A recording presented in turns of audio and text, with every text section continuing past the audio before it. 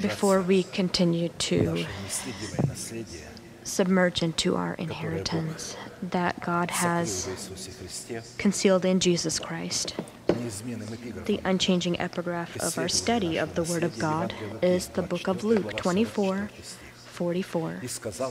Then Jesus said to his disciples, "These are the words which I spoke to you while I was still with you, that all things must be fulfilled which were written in the law of Moses and the prophets and the Psalms concerning me." So that we as the participants of the body of Christ would share together with Christ all the things that are to be fulfilled, that are written about him in Scripture, we will continue to study our collaboration with the truth of the Word of God and with the Holy Spirit revealing the truth in the heart, looking at what we need to do from our side to receive the right to the power to put off our former way of life so that we can put on the new way of life. Ephesians 4:22 through 24, that you put off concerning your former conduct the old man, which grows corrupt according to the deceitful lusts, and be renewed in the spirit of your mind, and that you put on the new man, which is created according to God in true righteousness and holiness. To fulfill this commanding order, we have been studying three vital, charging, and fundamental acts: to put off, be renewed, and put on. We've noted that it is specifically your decision regarding these three destiny-affecting acts, to put off, be renewed, and put on, that will determine whether you transform into a vessel of mercy or a vessel of wrath. More specifically, will the realization of our salvation come to pass that is given to us in the format of a guarantee, or will we lose it, which will then result in our names being forever blotted out of the book of life? In a specific format, we've already studied the first two questions and stopped to study the third question. What conditions do we need to fulfill so that by the means of an already renewed mind we can begin the process of clothing ourselves into the power of our new person that is created in accordance to God in Christ Jesus in righteousness and holy truth? Relevant to this, when God created man, this was not independent from us. We had the desire to be born, so he responded to that also. Relevant to this, we already looked at a series of parables and events. We became familiar with the conditions that we need to fulfill in order to, by the name of God, El Elyon, or God Most High, destroy the stronghold of death in our body in the form of reigning in its sin, identifying the essence of our old person with his deeds, so that we can forever thrust him out from our body into hell with noise, and afterwards erect the kingdom of heaven in the form of the stronghold of eternal life, in the place of the stronghold of death within our body, and stop to study the next condition. This consists in the 18th Psalm of David, where the Holy Spirit, with the right that he alone has, the wisdom that he alone has, and power, reveals the conditions based upon which we are called to collaborate our faith prayer with the name of God El Elyon, or God Most High. And this condition is that in the circumstances of our hardship in life, when we put off the old man, we can call upon the Most High as to our God and confess the faith of our heart, stating who God is to us in Christ Jesus, what God has done for us in Christ Jesus. That is, of course, if we are familiar with what he's done by being instructed in the faith, and who we are to God in Christ Jesus. And also what we need to do from our side so that we can provide God proper grounds to fulfill everything that he is for us in Jesus Christ. We've noted that this event is one of the most powerful and voluminous symbols where we see the collaboration of our renewed mind in the form of King David and the name of God Most High, and also the confrontation of our renewed mind with our carnal mind in the form of King Saul, together with reigning sin in the form of our old person with his deeds. Because it is by the means of the confession of the faith of our heart, stating who God is to us in Christ Jesus, and what God has done in Christ Jesus, and who God is for us, God receives the required basis or grounds to join the battle for our earthly bodies, in order to shame the old person by the power of his redemption, and forever cast him out into hell with noise, and make us then carriers of the heavenly body. In character, the prayer psalm of David contains 3 parts, where we see an example of the character of legitimate prayer that we together have been studying so that we can pray accurately and similar to this, because it's the work of the Holy Spirit. The first part identifies the condition or state of David's heart as a warrior in prayer. The condition of his heart was grounds for the legitimate status of his prayer. Our motives identify the right we have to offer praise. If the altar is sanctified, upon it you can then bring your prayer, a legitimate prayer. The second part reveals the consistency of legitimate prayer itself, which gives God the basis to deliver David from the hand of all his enemies.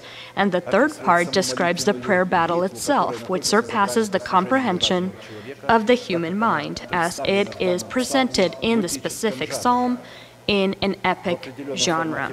In a specific format, we've already looked at the first part and stopped to look at the second part, which reveals the consistency of legitimate prayer contained in the 8 names of God Most High, or El Elyon. Getting to know and confessing the prayer, the power contained in the heart of David in the 8 following names of God allowed David and allowed us to love and call upon the Lord, who is worthy to be praised, to be saved from his enemies.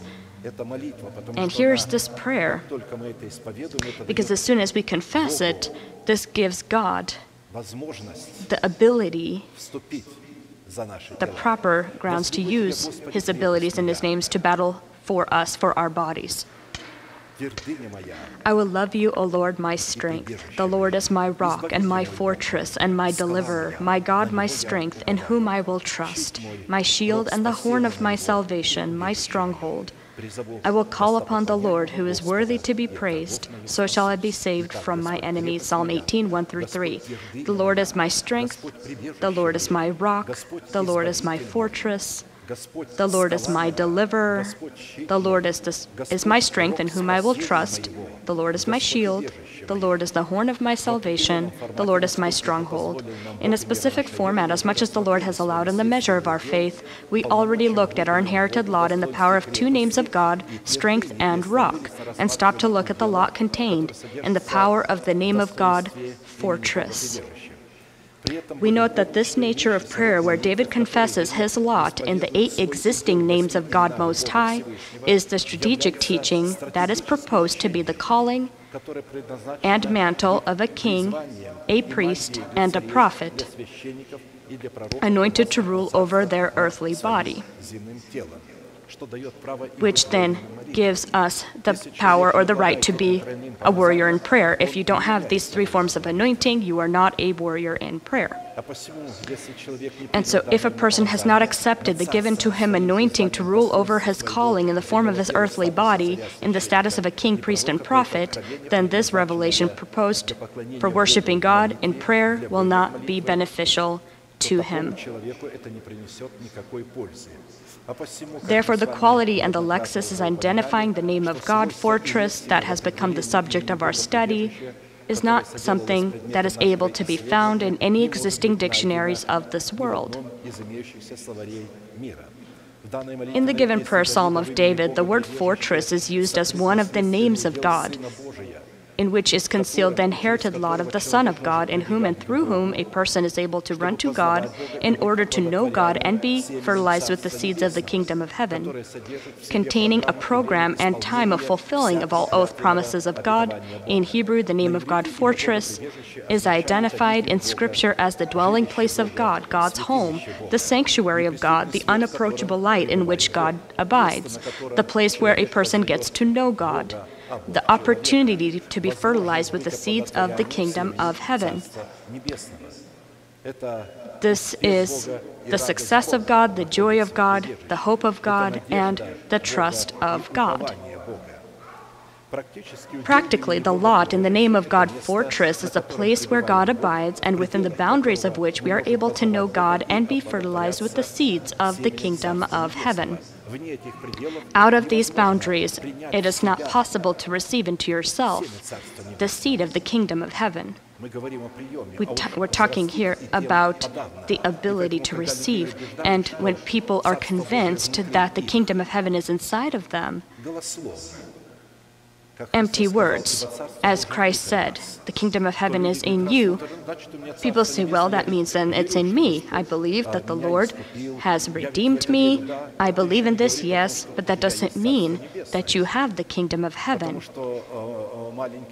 Because little children, as they become older, they think that they're already adults and they play the role of a mom and a dad, but that doesn't mean they are a mom and a dad. They need to be grown into full measure of growth, and then their heart will be ready to receive the seed of the kingdom of heaven. And as we know, the placement of this fortress is located in 3 unique realms: in the heights of the heavens, in the sanctuary, which is the body of Christ, and the heart of a man who has a humble and contrite spirit, one that trembles before the preached word of God, hearing it from the mouth of the person who is clothed into the power of a Father from God. Studying this consistency of the lot that is contained in the name of God fortress, we need to not forget one indisputable condition, and that is that God can be our fortress only upon one condition, and that is if our heart will be His fortress. If our heart is not His fortress, or not a fortress for God, then there is no grounds that God has to give us the ability to approach Him. We can pray, but that doesn't mean we're approaching God. We are not a priest. God hears everything that happens, but He does not hear our prayer as a prayer of a priest. Now it happened as they journeyed on the road that someone said to him, Lord, to Jesus, Lord, I will follow you wherever you go. And Jesus said to him, foxes have holes and the birds of the air have nests, but the Son of Man has nowhere to lay His head. Then he said to another, follow me. But he said, Lord, let me first go and bury my father. Jesus said to him, let the dead bury their own dead, but you go and preach the kingdom of God. Another one also said, Lord, I will follow you, but let me first go and bid them farewell who are at my house. But Jesus said to him, no one, having put his hand to the plow and looking back, is fit for the kingdom of God. Luke 9:57 through 62. According to the words of Jesus, in order to become a partaker of the inherited lot contained in the name of God fortress, we need to satisfy 3 conditions. First, our heart is called to become a fortress for Jesus, in which Jesus would be able to lay His head, and for this to happen, it is necessary for our heart not to have holes for foxes or nests for birds. Holes for foxes is when, upon your list of priorities, prophecy, the prophecy of men, we prefer over the written word, the true word. We don't examine them according to the word, forgetting that prophecies are given in the church for edification, for comfort. They are not given for correction or discipline or to reveal sins of others. The Word of God is given for this, and the person whom God has placed, and the conscience is there. And when you hear this word and you have a conscience, the law is in your conscience, the sin will be revealed to you. The world comes to correct, to discipline the church, to punish the to punish the world, to discipline, to punish the world. But the church needs to know what's right and what's wrong. And when they do something wrong and fall into a trap, they call out for help, and the Holy Spirit does not begin to punish her, but gives a way, a path, a way to get out of this trap, out of this dark tunnel that they've ended up in. Oftentimes they say, when you lead a child, you hold him by the hand, he pulls his hand away, and finally doing so, he falls into a puddle, he hurts his knee. You don't just leave him there, you come to him, you comfort him, you clean his wound, and you tell them, as I told you, you should not go of my hand. And so that's how God works. He comforts and says that, as I told you, you need to always be in a specific place where the devil is not able to reach and not give place to the devil. That is where I will be able to protect you. But when you pull away from me, you let go of my hand, you absolutely will end up in an unfortunate situation. When the nation of God stepped away from God, when they walked, they had this cloud over them, and when they were under this cloud, no one has dared to touch them. Not a single serpent, animal, person, or demon were able to come to that place. But as soon as people voluntarily left, they voluntarily needed to stay under the cloud and keep watch where that cloud goes. Voluntarily, God does not force anyone. A person needs to voluntarily be upon the place where he can be protected. Second, it is necessary to allow the dead to bury their own dead. These represent that category of parents that, being Christian people, have rejected the offered to them truth in the form of the preached word spoken by God's delegated one, and refused to pay the price to be the student of Jesus. And so when you have their parents like this that have refused to obey the person whom God has placed and begin to curse their children because their children die for them. In a sense, this curse does not, of course, impact these children, but returns back to the one who spoke them. Third, by following Jesus into the fortress of his heavenly Father, it is necessary not to look back or focus your eyes or your attention upon your nation, the house of your father, or upon the corrupt desires that we not be in the likeness of the wife of Lot. The consistency of the lot contained in the name of God Most High, in the virtue and purpose of fortress as the house of prayer, is for us a strategic teaching purposed for performing prayer, providing God proper grounds to enter our life in order to fulfill his will, elevated by him for us as his given law. As well as one of the most important and necessary disciplines or truths called to participate in our salvation, as well as our coming to power over our calling, which is adopting our body by the redemption of Christ. Therefore, our lot in the name of God Fortress becomes one of the primary goals that all of the redemption of God is focused upon, and that on your list of priorities is to be placed above all secondary good works and goals, however attractive or good they may appear. But as soon as they are placed upon your list of priorities greater or above the redeeming of our bodies by the redemption of Christ, then immediately they are no longer good.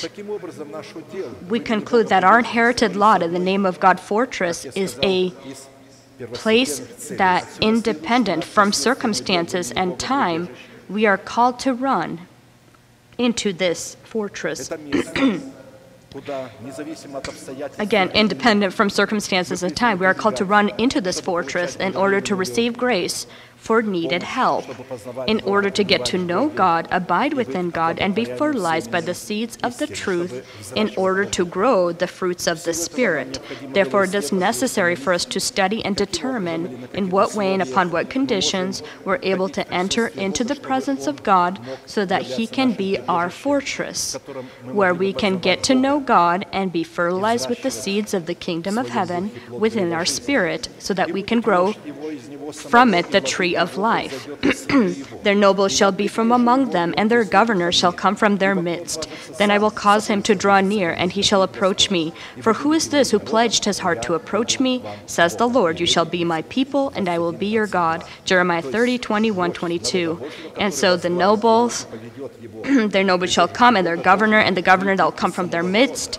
And the first governor was Jesus. Until the time of Christ, there were governors who represented Christ, and after Christ, when he was taken to heaven, people still remained on the earth to whom we can hear, or who we can hear come to. These are his apostles, his prophets, his teachers. The verb to run to God as to your fortress contains the opportunity, giving the person the ability to be fertilized with the seeds of the promise that belong to the door of our hope, in the fruit of which God receives proper grounds to join the battle for our earthly bodies in order to destroy the stronghold of death within our body.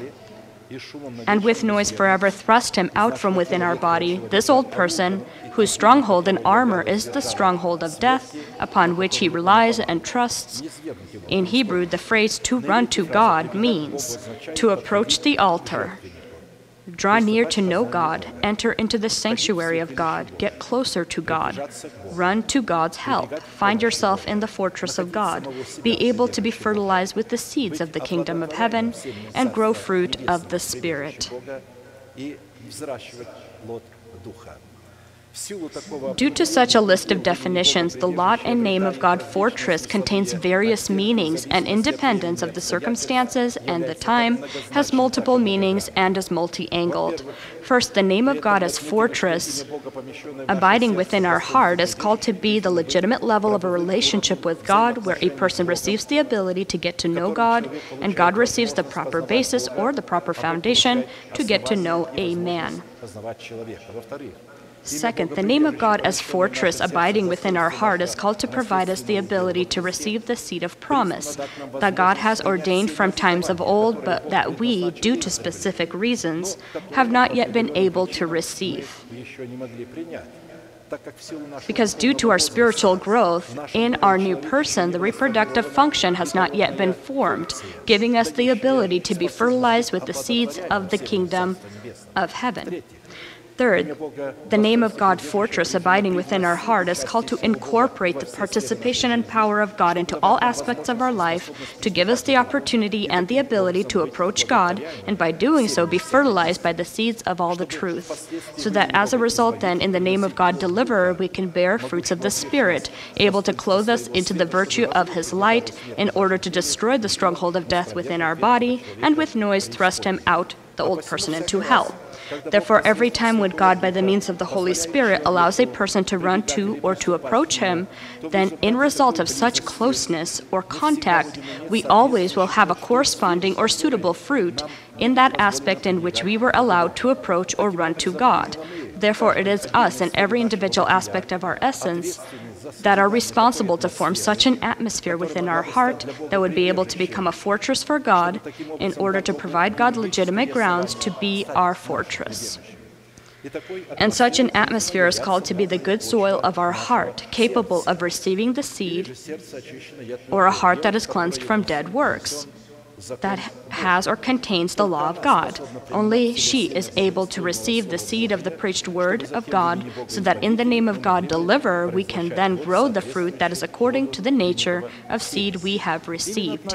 It is independence of our choice and following that choice decisions and actions that will determine if God will become our fortress, or the opposite will become our revenger and our hater. And this choice is our decision to either carry responsibility for our calling and our selection, or the opposite, refuse to carry responsibility for your calling and your selection and draw the wrath of God upon yourself. Therefore, if we don't make a decision and will not take upon ourselves the responsibility to fulfill the agreed-upon by us obligations in our covenant that we made with God, God will not have any grounds or reason to help us or to be our fortress. And he knelt down and prayed, Jesus, saying, Father, if it is your will, take this cup away from me. Nevertheless, not my will, but yours be done. When he had said these words, his heart was not able to be a fortress for the Heavenly Father, although he called to him, if it be your will that this cup be taken away from me. He knew it was God's will, if it be your will. But this was not a fortress for the Father, but to make his heart a fortress for the Father and receive help in time of need. He then continued, but not my will, but yours be done. What did he do here? He had spoken the phrase, and then he had spoken a phrase and then rejected that phrase. I do this in prayer often. I state a phrase, and then I think about what I said, and I say, Lord, I take that phrase back, and I replace it with something different. Jesus did the same thing right here. He began to pray this one phrase, and then took it back and said, nevertheless, not my will, but yours be done.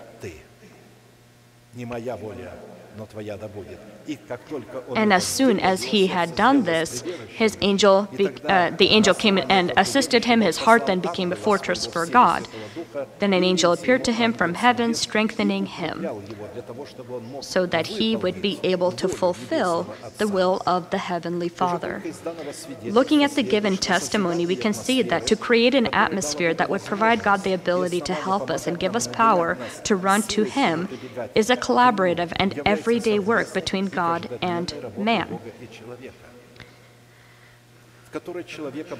where a person possessing a sovereign right is able to give God the legitimate basis upon God's strict and indisputable conditions to make his heart a fortress for God.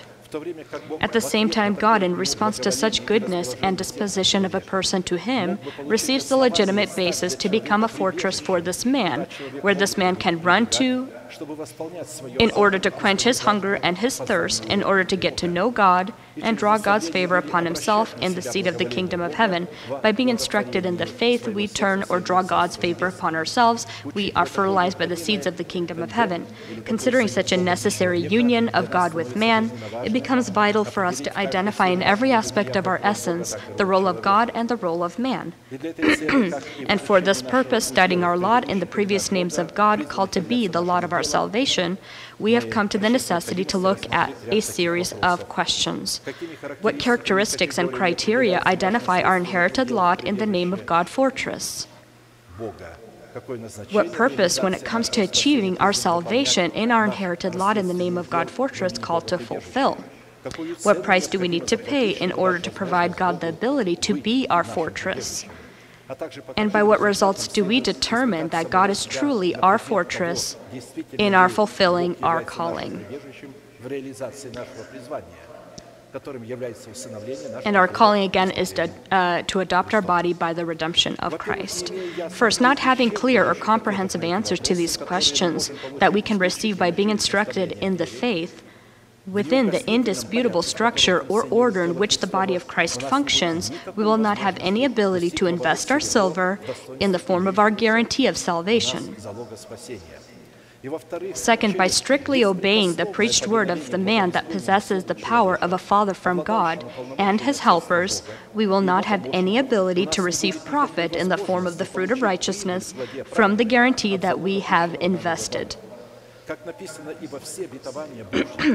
As it is written, for all of the promises of God in Him, in Jesus, are yes, and in Him amen, to the glory of God through us. 2 Corinthians 1:20. Not a single precious promise can be received into the heart, and God cannot lead us into it without the apostles, without the people that have been given the power, endowed with the power, authority, from God. 2 Corinthians 1:20. In a specific format, we've already looked at the essence of the first two questions. Therefore, we'll turn to study question 3. What price do we need to pay for our heart to become a fortress for God, which would give God the legitimate right to be our fortress? In the previous service, we already looked at the first two conditions that, when fulfilled, makes our heart a fortress for God, which then provides God proper grounds to become our fortress where we can get to know God. The first component of the price for the right to approach God consists in bearing the fruit of righteousness to God in the name Maher Shalal Hashbaz. He sees the reward and he quickly goes to it or strives to go to it. Second component of the price for the right to approach God consists in fulfilling the condition, making our heart a fortress for the Holy Spirit, which gives the Lord Jesus legitimate grounds to seat us upon His throne, called to become our fortress. Third component for the price for the right to approach God is refusing to consume alcoholic beverages or drinks.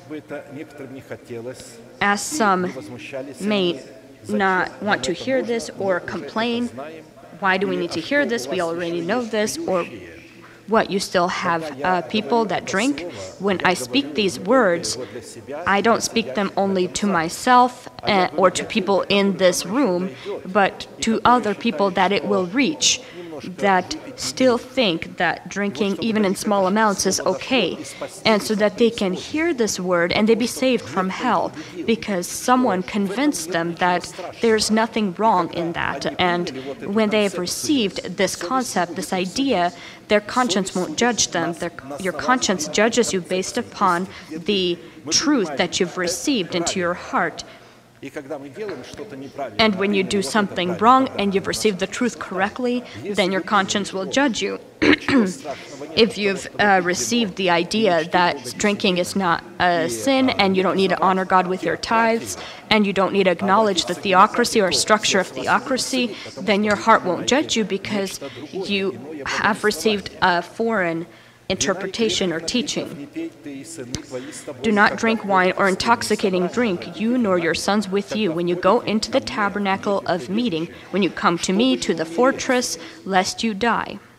It shall be a statute forever throughout your generations, that you may distinguish between holy and unholy, and between unclean and clean. Leviticus 10:9-10. When I speak with certain individuals or people, sometimes one-on-one, people that come here or visit here, I come home, drink a box of wine, and I still feel good, and my mind is still clear. I still see the difference between what is holy and unholy, clean and unclean. And he says, I am not convinced or attracted to other women. But that's not true. He lies. Before the bride of the Lamb is raptured from the world, the church in its majority will remove the forbiddance of alcohol consumption, so much so that there will become an unusual deficit of soberness among them. This element of wickedness or impurity was the distinctive element in the days of Elijah, which are the symbol of our days. It was in the days of of Elijah and John the Baptist also. Luke 1:15-17, for he will be great in the sight of the Lord. He shall drink neither wine nor strong drink. He will also be filled with the Holy Spirit even from his mother's womb. And he will turn many of the children of Israel to the Lord their God. He will not drink, and he will not convince others to do this. And those who were drinking will quit. He will turn them to the Holy Spirit. He will turn many of the children of Israel to the Lord their God. He will also go before him in the spirit and power of Elijah to turn the hearts of the fathers to the children and the disobedient to the wisdom of the just, to make ready a people prepared for the Lord. Luke 1:15-17. Prepared for the Lord is a sober, virgin, and pure nation. Bodies need to be prepared for the erection of the resurrection of Christ in the body. If you drink just a little bit of alcohol, your body will not be prepared. You know this truth, you want it, but you need to pay that price. This is easy if you really, really want it, because the reward that you will receive is so great and so powerful that for the sake of it, you can sacrifice this wine or alcohol. The goal of this prophecy sums up to preparing a way for the Lord, or to fix your lamp, to prepare yourself to meet with the Lord. The fact that John, similar to Prophet Elijah, because he was a Nazirite, does not drink wine or intoxicating drink, indicates the fact that the church in its majority and the majority of its leaders, before the rapture of the bride of the Lamb from the earth, will do the opposite by the means of corrupt teaching, which will include culturally acceptable or a restrained form of drinking, will remove themselves from the forbiddance of consuming alcoholic beverages, which is why among the church there will be an unusual deficit of soberness, which will be followed then by moral perversion and dissipation that will be covered or concealed by a visible godliness, lifted as a rank of spirituality. And to clarify for yourself the character of soberness and be clothed into the virtue of its good wisdom, we will pay our attention to the words of Scripture about wine and about soberness, and then we'll have the opportunity to approach God as our fortress. The quality of alcoholic beverages and its destructive power does not have any valuation. As similar to a tornado wipes all that is great, wonderful, and moral from its path. It takes the lives of men, destroys family bonds, decreases the moral image of a man to the level of cattle, and bears and rips apart your relationship with God. And so the biggest deception is a controlled form of drinking, or the teaching of controlled drinking. They teach that this is a level of spirituality. I will remind us of one of an atheistic medical conclusion of doctors from the Soviet Union. This is from the Soviet Union.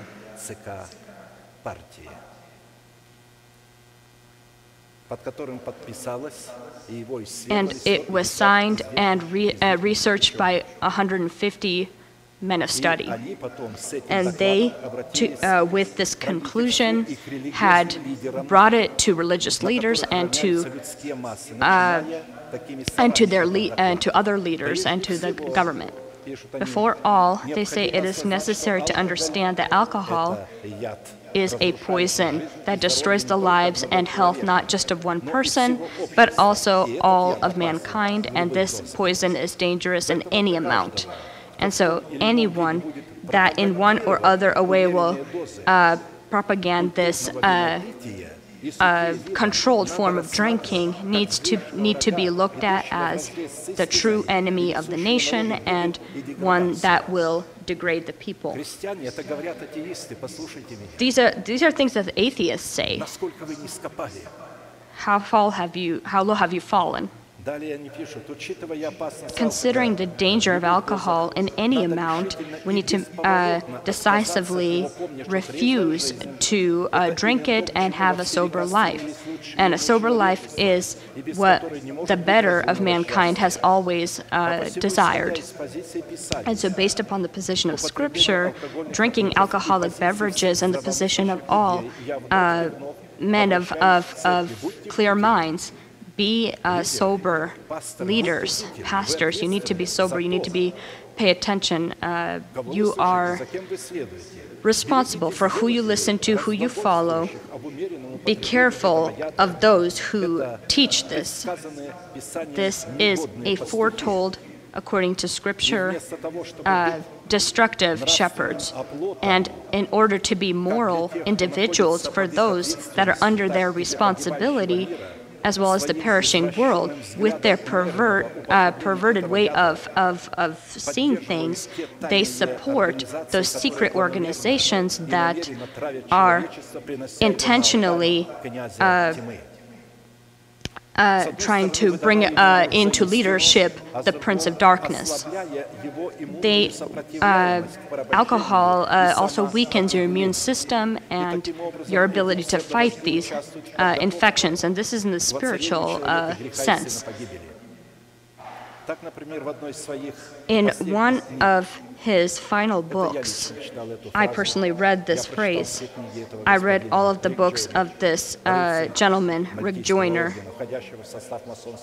He is part of the Masonic structure also group. Controlled form of drinking is a level of spirituality. If you don't drink yourself stupor, then you are a spiritual person, is what pretty much he said. And so the teaching of controlled form of drinking is a heresy that leads people to destruction, for whom their fortress is the spirit of destruction and not the spirit of truth. And so before we pay attention to other places of Scripture that will show the quality of soberness, I will show us how the progressive group of individuals of the world have spoken about alcoholism.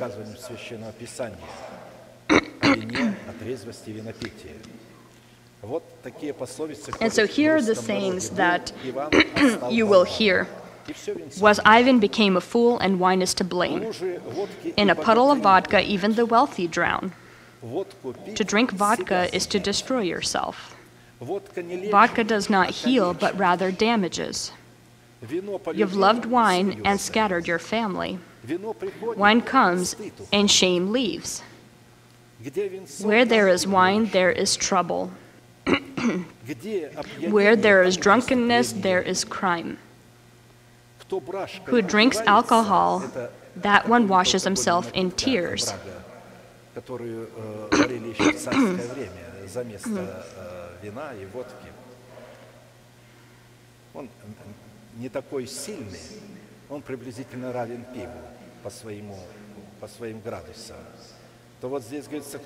And so again, who drinks alcohol, that one washes himself in tears.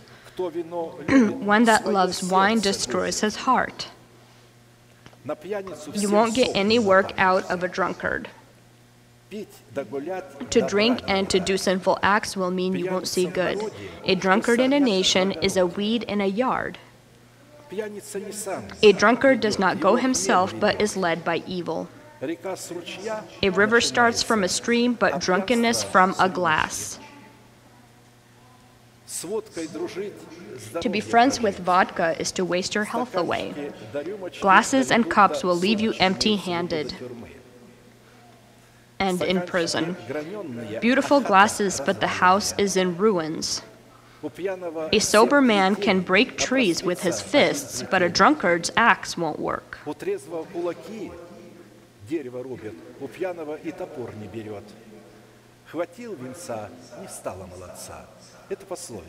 And so again, different sayings like these. See how famous men, philosophers, intelligent men, doctors, speak of alcoholism. Wine makes a person as cattle, and he first appears as if leveled, then he turns into a monkey and begins to play as if were games. And then he becomes very self-reliant, arrogant, confident in his own strength, but in result he turns himself into a pig, and like a pig lies in the mud. Drunkenness is the mother of all bad. Drunkenness is the reason for the weakness and illnesses of all children. This was spoken by actually a very famous Greek doctor. From wine, beauty dies. Wine shortens your youthfulness. These are... Drunkenness is a practice of foolishness. There is no body that is that strong that wine can't damage. Drunkenness is a voluntary madness.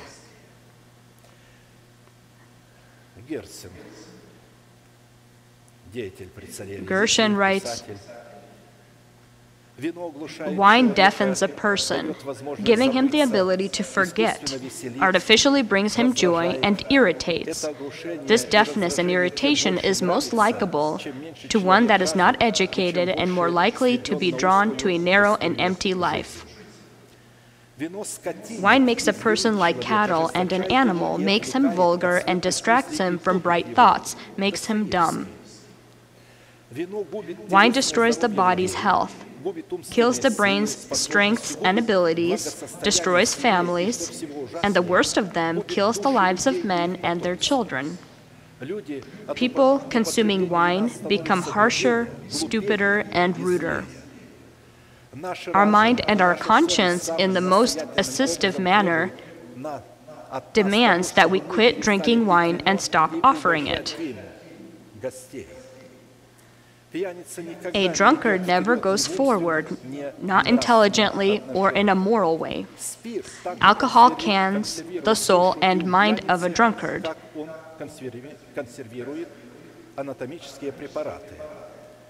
Я думаю, вы видели, может, по телевизору эти банки, склянки. Я был в медицинском институте и видел If you've ever been in an institute, when you saw cans of a human body, you've seen it like in the places of study, and so they compare that that's how alcohol cans the soul and mind. What is difficult the fact that it's difficult to stop drinking and smoking is just a false conviction for themselves. Vodka's white, but makes your nose very red. A drunkard, even in the brightest road, it's dark. Alcohol is a social evil that is hard to even evaluate. Alcohol destroys the health of the person, and not just that it poisons the body, but makes a person subject to all kinds of other illnesses. You can say how many bottles of wine were drunk as how many tears were shed by both the wives and the children.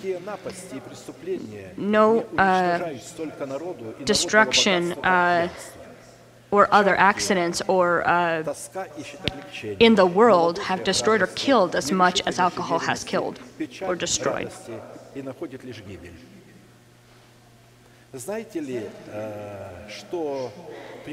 know that what a person drinks from his glass is one that, and that is the tears, blood, and life that he drinks of his family. Amongst all of his sins, alcoholism is presented as if it is not a bad thing.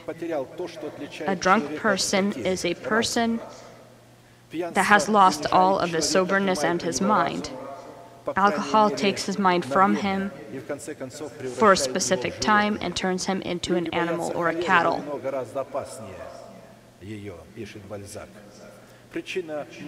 The reason for many of the conclusions are because of the wine glass.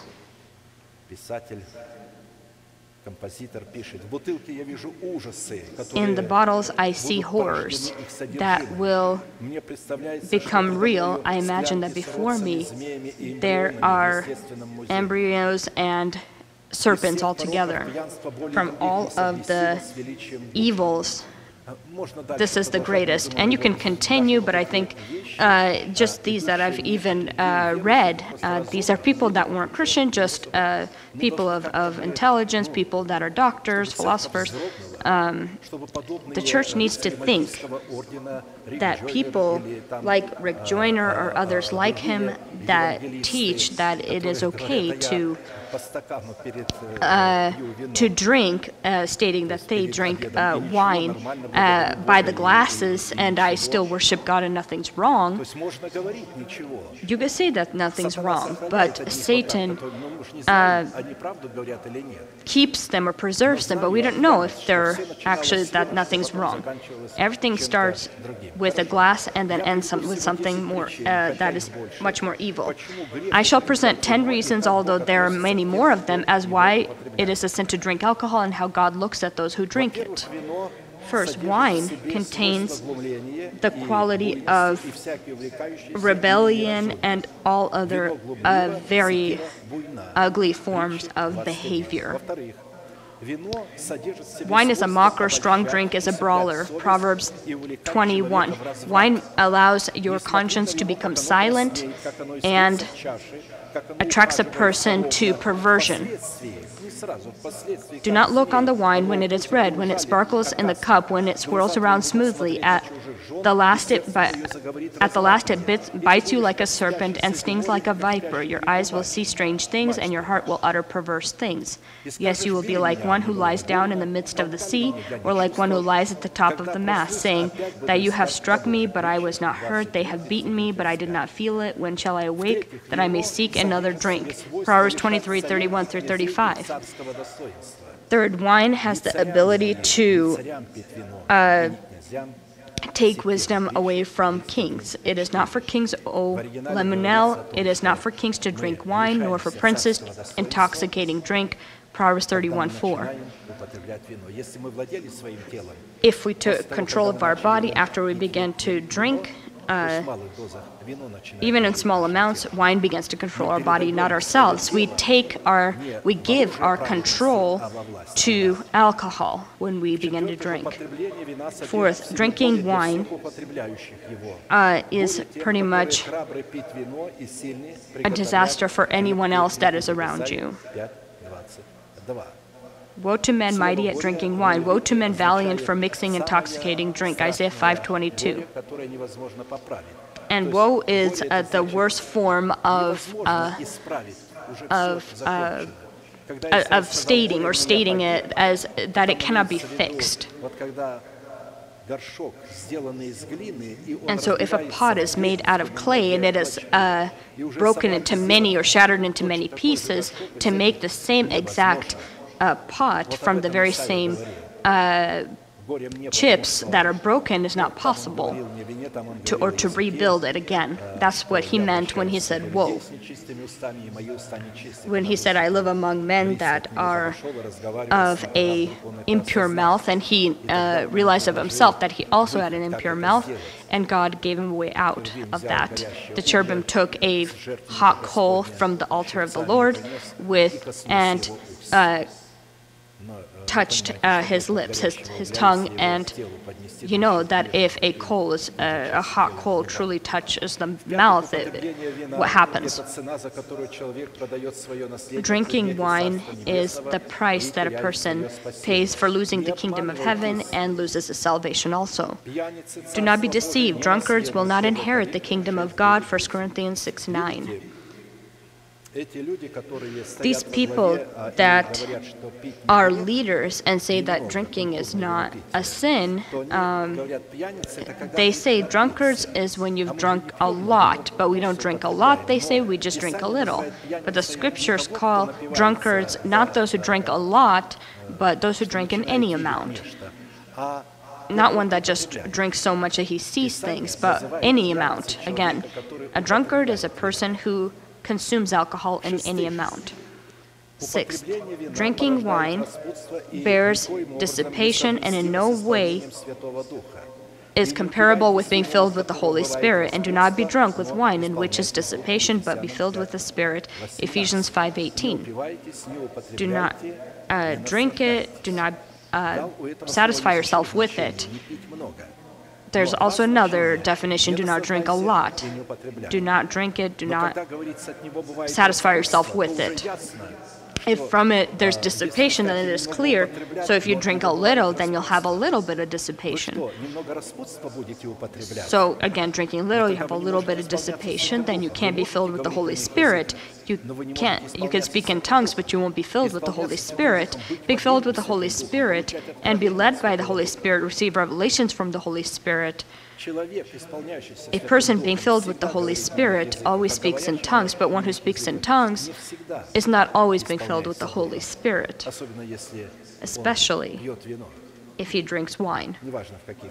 It doesn't matter in what amounts. Drinking alcohol or wine is a work of the flesh and is not comparable with bearing to God fruits of holiness. Idolatry, sorcery, hatred, contention, jealousies, outbursts of wrath, selfish ambitions, dissensions, heresies, envy, murder, drunkenness, revelries, and the like, of which I tell you beforehand, just as I also told you in time past, that those who practice such things will not inherit the kingdom of God. Galatians 5:20-21. Why do you think that many of the people who left? I knew that they drank even before they left, and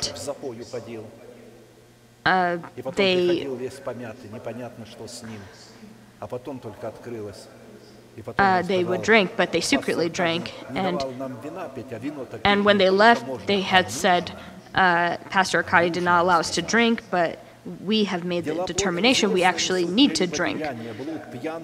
Drinking wine brings forth, again, revelries and other things. Galatians 5:20 through 21. Употребление вина и служение Богу в Drinking храме wine and serving God in the temple of your body is not possible and is death-like. Do not drink wine or intoxicating drink, you nor your sons with you, when you go into the tabernacle of meeting, lest you die. It shall be a statute forever throughout your generations. Leviticus 10:9. The two sons of Aaron died because they drank wine and came to God, came into the temple. And if in that temple people came and God killed them, imagine what God will do in this temple. He says, I go to church for such a long time and others, and nothing goes wrong, nothing happens.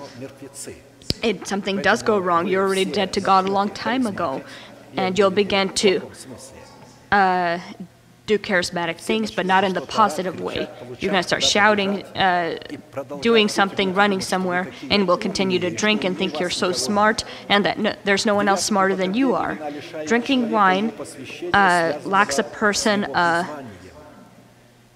dedication and is linked to dedication that's supposed to be linked to your calling.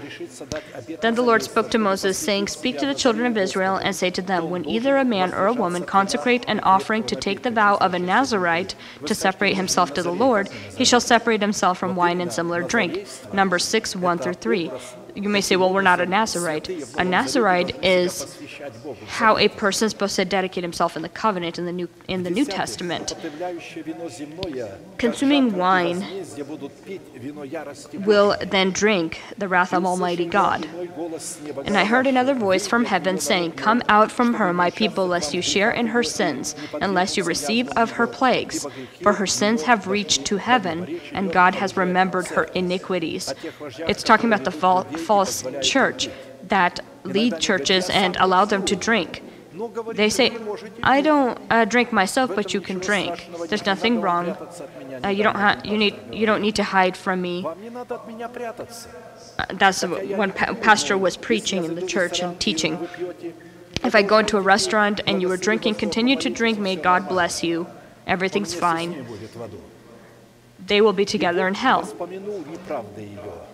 For her sins have reached to heaven, and God has remembered her iniquities. Render to her just as she rendered to you, and repay her double according to her works. In the cup which she has mixed, mix double for her. Revelations 18:4 through 6. The danger of alcohol in any amount is incomparable with the ability to be filled with the Holy Spirit.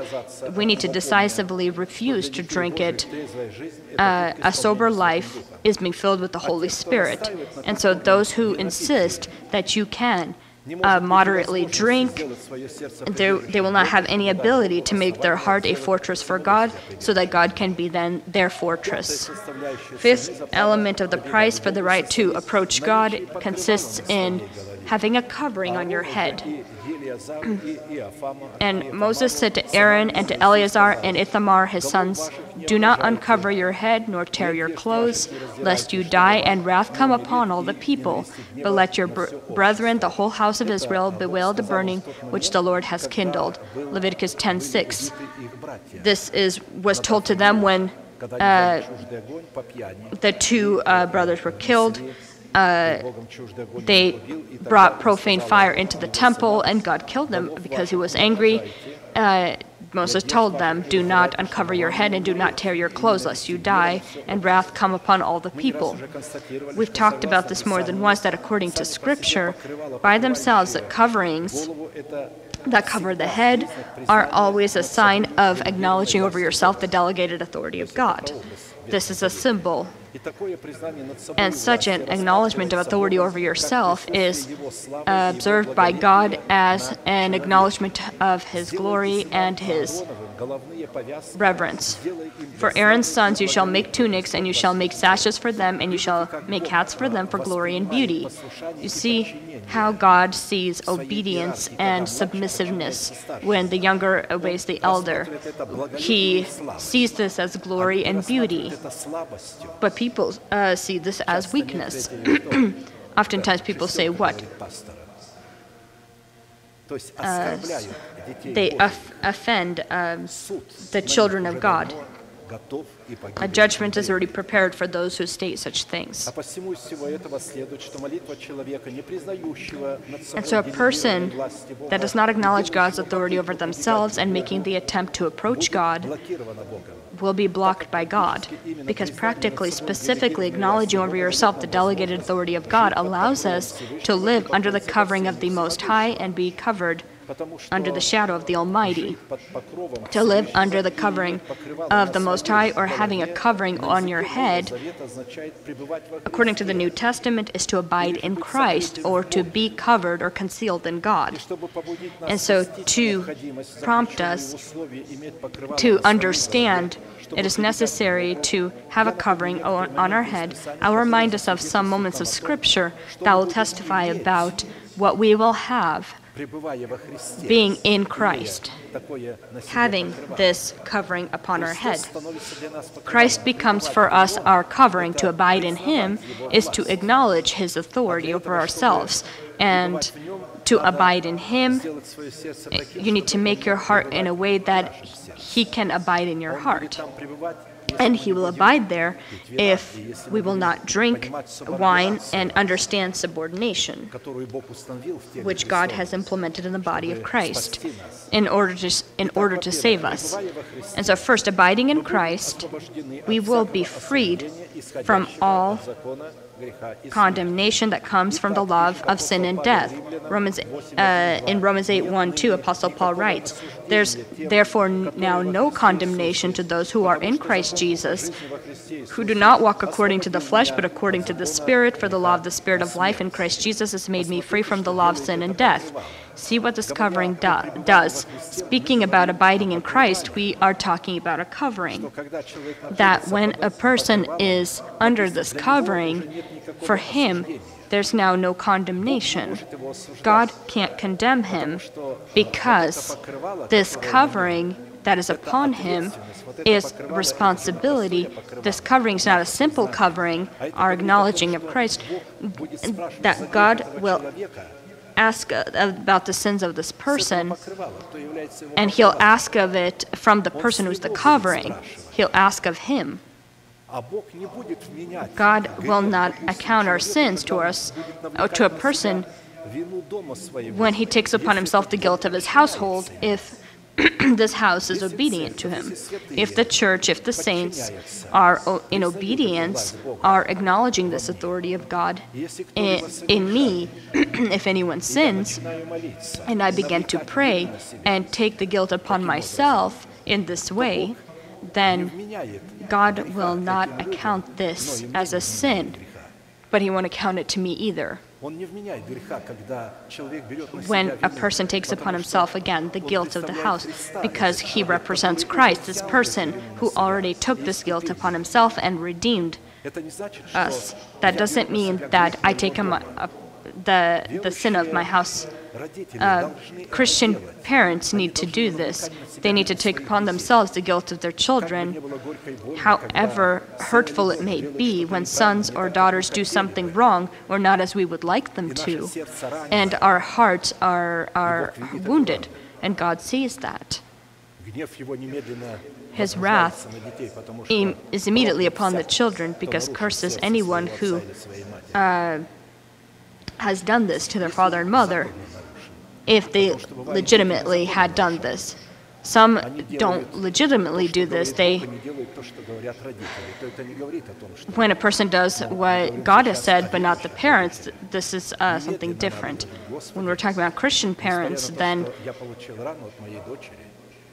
these parents need to say, even though my heart is wounded, don't pay attention to this wound. This is my daughter, this is my son. I cover him from your wrath, may it be upon me. And God likes to see that. When Moses said, may the wrath be upon me, when he was praying about the nation, don't destroy this nation from before you. And God said, I heard you. I will not destroy this nation. God always did this when David said, may your wrath be upon me, and why are you punishing the nation? And God stopped his wrath in its path. God showed him that Давид отвечал за этот народ. David was answering for this nation, and as soon as David said, "May this wrath be on me and upon my father's house," and so then David or the nation was punished. When we are in Jesus, we are under this covering, then there's no condemnation, because Christ, in this discipline, in this covering, in this theocracy, in this law, He delivers us, He frees us from the law of sin and death. The law is not present there anymore, because there where the law is, it gives power to sin, but He removed this law. And so in the covering, again, so we understand, in obedience within the boundaries of Scripture, we're not required to be obedient out of the boundaries of Scripture, only within the boundaries of Scripture. And when we're obedient within the boundaries of Scripture to this authority, but we do something that is in disobedience, then specifically this authority in this discipline eliminates this law. God does not again account this to them. And we see this often, that when a person, as we see the family of Jacob, his children were under him. And when the two of his sons had destroyed a nation that had actually circumcised themselves and committed themselves to God, Jacob said, "What have you done? Now the nations that surround us will find out about what we did. You had broken this law, and we will be destroyed because of this." But we read further, and God's fear was upon the surrounding countries, and they did not pursue them. They were guilty. They had committed a great evil, and Jacob had acknowledged that, but He was a covering for them. And God did not destroy for that reason them or the surrounding nations. See how important that is. Abiding in Christ, we will possess wisdom, righteousness, sanctification, and redemption. When we have upon ourselves, again, this covering, we become possessors. This is the key. This covering is the key to wisdom, righteousness, sanctification, and redemption. But of Him you are in Christ Jesus, who became for us wisdom from God, and righteousness, and sanctification, and redemption, that as it is written, He who glorifies, let him glory in the Lord. 1 Corinthians 1:30-31. When the discipline of the covering representing Christ, it represents Christ upon our head as a covering. People say, "What is this? A regular cloth upon my head, a hat or hair?" These are not representations of Christ. These are just headpieces, as it were. But our hair also does not represent Christ upon our head. That he is our authority. He is our head. But obedience within the boundaries of Scripture, to obedience of the authority of our parents, pastor, the policeman in the street, the teacher in the school, any form of authority, this gives us the right. Our obedience of people that have authority, of course, our obedience needs to be within the boundaries of Scripture. This opens up the key to wisdom, righteousness, sanctification, and redemption. Our bodies cannot be redeemed or adopted if we have a democratic form or structure within the church. When people will say, "Well, we have to have a democratic structure," how is it that one person decides everything? It is God who decides, and not one person. It is not the one person. It's the God who has placed this person, and it is God, through this person, makes those decisions. God does not decide by a union or brotherly councils or anything in the likeness of that. Yes, the pastor can turn to brothers for advice, and when he hears it, he can definitely take that advice. As the Sanhedrin only made decisions in the smallest things, and only when the priest needed that, when the high priest did not sign off on this. Hypothetically speaking, if he didn't sign off on whatever they said or recommended, then it did not become law. Third, abiding in Christ, we become carriers of such a resurrection that will resurrect our body in the present before the coming of Christ. It shall resurrect our body. Those who have died because before the time came, but those who haven't died and the time came, they'll be just transformed in the blink of an eye. For as in Adam all die, even so in Christ all shall be made alive, but each one in his own order. Christ, the first fruits. So again, a simple covering or a headpiece or a hat is not a covering, as it is stated here. For each one his own order. Christ the first fruits, afterwards those who are Christ at his coming. Interesting phrasing that is shown here. Apostle Paul writes, Christ had already resurrected, but here he writes, but each one in his own order, Christ the first fruits, afterwards those who are Christ at his coming, as if Christ had not yet resurrected, that he still needs to do that. Yes, truly, Christ needs to resurrect in every individual person. The resurrection of Christ needs to happen in every individual person. If the death of Christ comes there needs to then be a resurrection that follows, because resurrection is a result of death. If there's no resurrection, then the death of Christ had not properly functioning in you. You have not submerged into it properly. The covenant is not correct. You can accept the baptism, but if you don't know the teaching, you don't know the covenant, you don't know what you can or cannot do, then, of course, the resurrection will not come. The resurrection comes when you completely submerge into the death of Jesus Christ in the baptism of water, Holy Spirit, and fire. And so it's very important. Each one his own order, Christ the first fruits. And so when he resurrects, when we consider ourselves dead to sin, living for God, we consider ourselves living for God, dead to sin, and proclaim the non-existent as existent in our body, then he resurrects you. But in the beginning, first, Christ, because you received the death of Christ into yourself and the teaching of the resurrection. Abiding in Christ, we will be established and anointed by God to receive our destiny, that is, in his precious promises. For all of the promises of God in him are yes, and in him amen, to the glory of God through us. Now he who establishes us with you in Christ and has anointed us as God. 2 Corinthians 1:20 through 21. Not having this covering, we will not be established in Jesus Christ, and we will not receive the anointing, the power and authority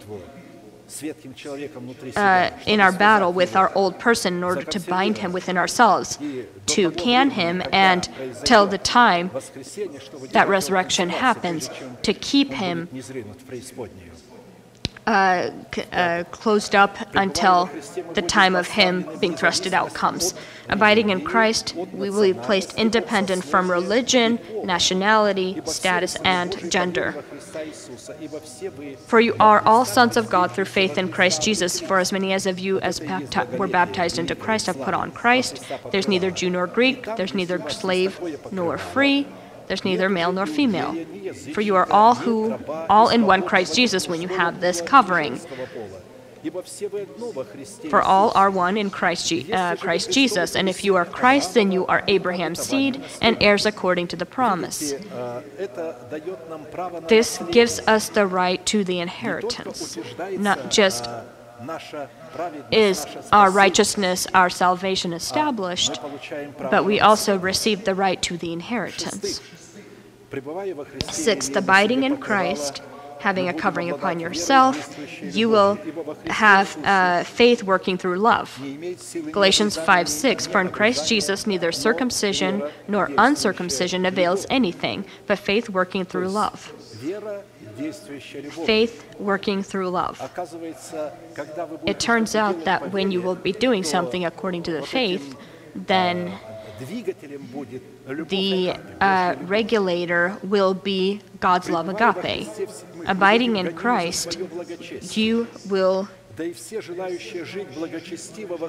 be persecuted because of your godliness. Yes, you all who desire to live godly in Christ Jesus will suffer persecution. 2 Timothy 3:12. And so there are people inside that will rebel. They don't accept specific things, and they begin to then spew poison from their mouth, negative things. They begin to break the laws of brotherly love, which is very dangerous. Eighth, abiding in Christ, we will be able to overcome all of the barriers when it comes to achieving our purpose in Jesus Christ. I can do all things through Christ who strengthens me. Philippians 4:13. Having a covering upon your head, we will have such power that people say sometimes, I can't do this, I won't be able to achieve this. When you can't because you don't have a covering, you don't have obedience. Ninth, abiding in Christ, we will possess peace that is surpasses all understanding. And the peace of God, which surpasses all understanding, will guard your hearts and minds through Christ Jesus. Philippians 4:7. In Jesus Christ, a person is guarded. When he has anointing, then the peace of God enters into his heart. When you don't have a covering upon your head, you're not in Jesus Christ, you won't have this peace. Abiding in Christ, we will have a guarantee to be raptured before the morning star. For this we say to you by the word of the Lord, that we who are alive and remain until the coming of the Lord will by no means precede those who are asleep. For the Lord himself will descend from heaven with a shout, with the voice of an archangel, and with the trumpet of God.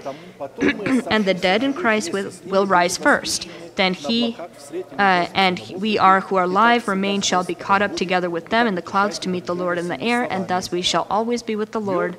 Therefore comfort one another with these words. 1 Thessalonians 4:15-18. And so those saints who called themselves saints were buried, and they did not have an understanding or knowledge or desire to have this covering. Then they died not in Christ. It's talking about those, that category of saints that died in Christ. For today, our sermon is up.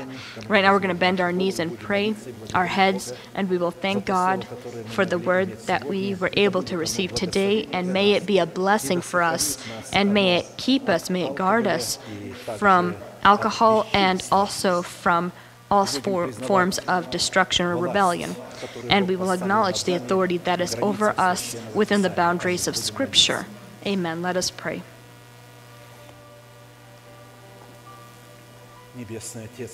Heavenly Father, again and again I thank you that together with your people, upon this blessed place, I can praise you, I can lift you up. I can be surprised by your love. I can be surprised by your wisdom. I thank you that I am covered in you from all storms and trials. I thank you for this wonderful promise that is real. May it be glorious. May it be for every person a beauty that has received these precious promises, the adoption of their body by the redemption of Christ. We thank you for this calling and this selection. Allow us to make it more and more assured so that we can not stumble, and so that for us a freeway may be open into the kingdom of your Son, Jesus Christ. I thank you that we already abide within this kingdom, waiting for the glorious appearance that is from heaven, our Lord Jesus Christ. May your mercy be a blessing for your people. May the works of the devil be destroyed, the strongholds that are within the minds of men, false strongholds that are not in accordance to the spirit of the truth, that are not in accordance to the written word. May they be destroyed in the minds of those people, that somehow this stronghold was erected. Either they did not know or ignorant, due to the ignorance. May they be pulled out from under the power of those leaders or authority of those leaders, that instead of being an example for the flocks, they actually govern themselves over the flock and belittle the flock. I thank you, Lord. According to your word, you had said, pray that the Lord of the harvest may come, for there's a lot of harvest, but not many workers because of their own personal greed and selfishness. Send out your workers to your harvest, your humble ones, that would be able to be led by your Holy Spirit, that would be able to have upon themselves this great covering, your glory. We thank you for your nation, that I can be together with them, worship together with them, rejoice together with them, sing together with them. I worship before you, our great God, Son, and Holy Spirit. Amen. Our Father in heaven, hallowed be your name. Your kingdom come. Your will be done on earth as it is in heaven. Give this day our daily bread, and forgive us our debts as we forgive our debtors. And do not lead us into temptation, but deliver us from the evil one. For yours is the kingdom, and the power, and the glory, forever. Amen.